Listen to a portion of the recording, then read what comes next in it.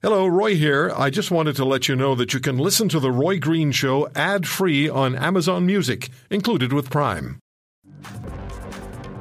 4 of the 5 federal political parties have applied for the Canada Emergency Wage Subsidy and have been approved. So why is this happening? The parties already receive many subsidies, and many other types of organizations do not receive. Duff Conacher is a law professor and author and co-founder of democracywatch.ca. Duff, what's going on? Well, what's happening is the federal parties are really doing an unjustifiable cash grab. They're already heavily subsidized by the public, and they shouldn't have been applying for these benefits. And how would they have applied? Would they have done the same thing that you would do, or I would do, or my neighbor down the street might do? Yeah, it's when you look at the federal parties, for example, they recently in March received a huge subsidy.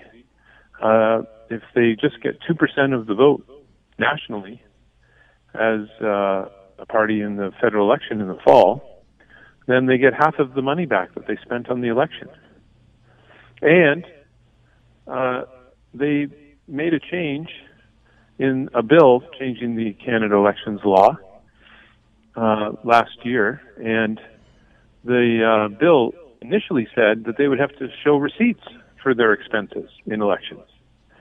And when it was at the committee of MPs reviewing the bill, they very quietly changed that back to the old system, where they don't even have to provide receipts for their election expenses. And if they get 2% of the vote as a party, or any candidate that gets 10% of the vote in a riding, they get half of their money back without even having to show receipts. So that's how much they're, just to give one example of many, of how much the parties are subsidized.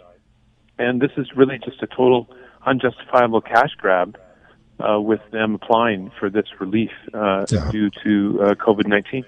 I saw that, and immediately I thought, this is wrong. And the first thing I did was contact you to get your thoughts and your ideas and your response to it. And we've just heard that. Now, at the same time, we have 66% of Canadians telling Ipsos for Global News that they want MPs to take a cut in pay during the pandemic. That hasn't happened either. No, and, probably won't.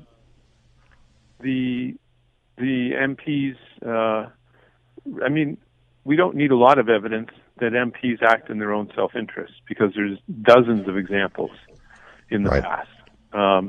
You look at any rule that requires professionals or businesses in Canada to be, or lots of individuals, taxpayers, voters as well, to be honest, ethical, and transparent. Duff, my friend, I'm sorry, I have to stop you. But we know what it is, and we have our concerns, and I always appreciate speaking with you, Duff. All the very best to you. Thanks for the time. My today. pleasure. Take care. Duff Conacher, democracywatch.ca. If you want to hear more, subscribe to The Roy Green Show on Apple Podcasts, Google Podcasts, Spotify, Stitcher, or wherever you find your favorites. And if you like what you hear, leave us a review and tell a friend. I'm Roy Green. Have a great weekend.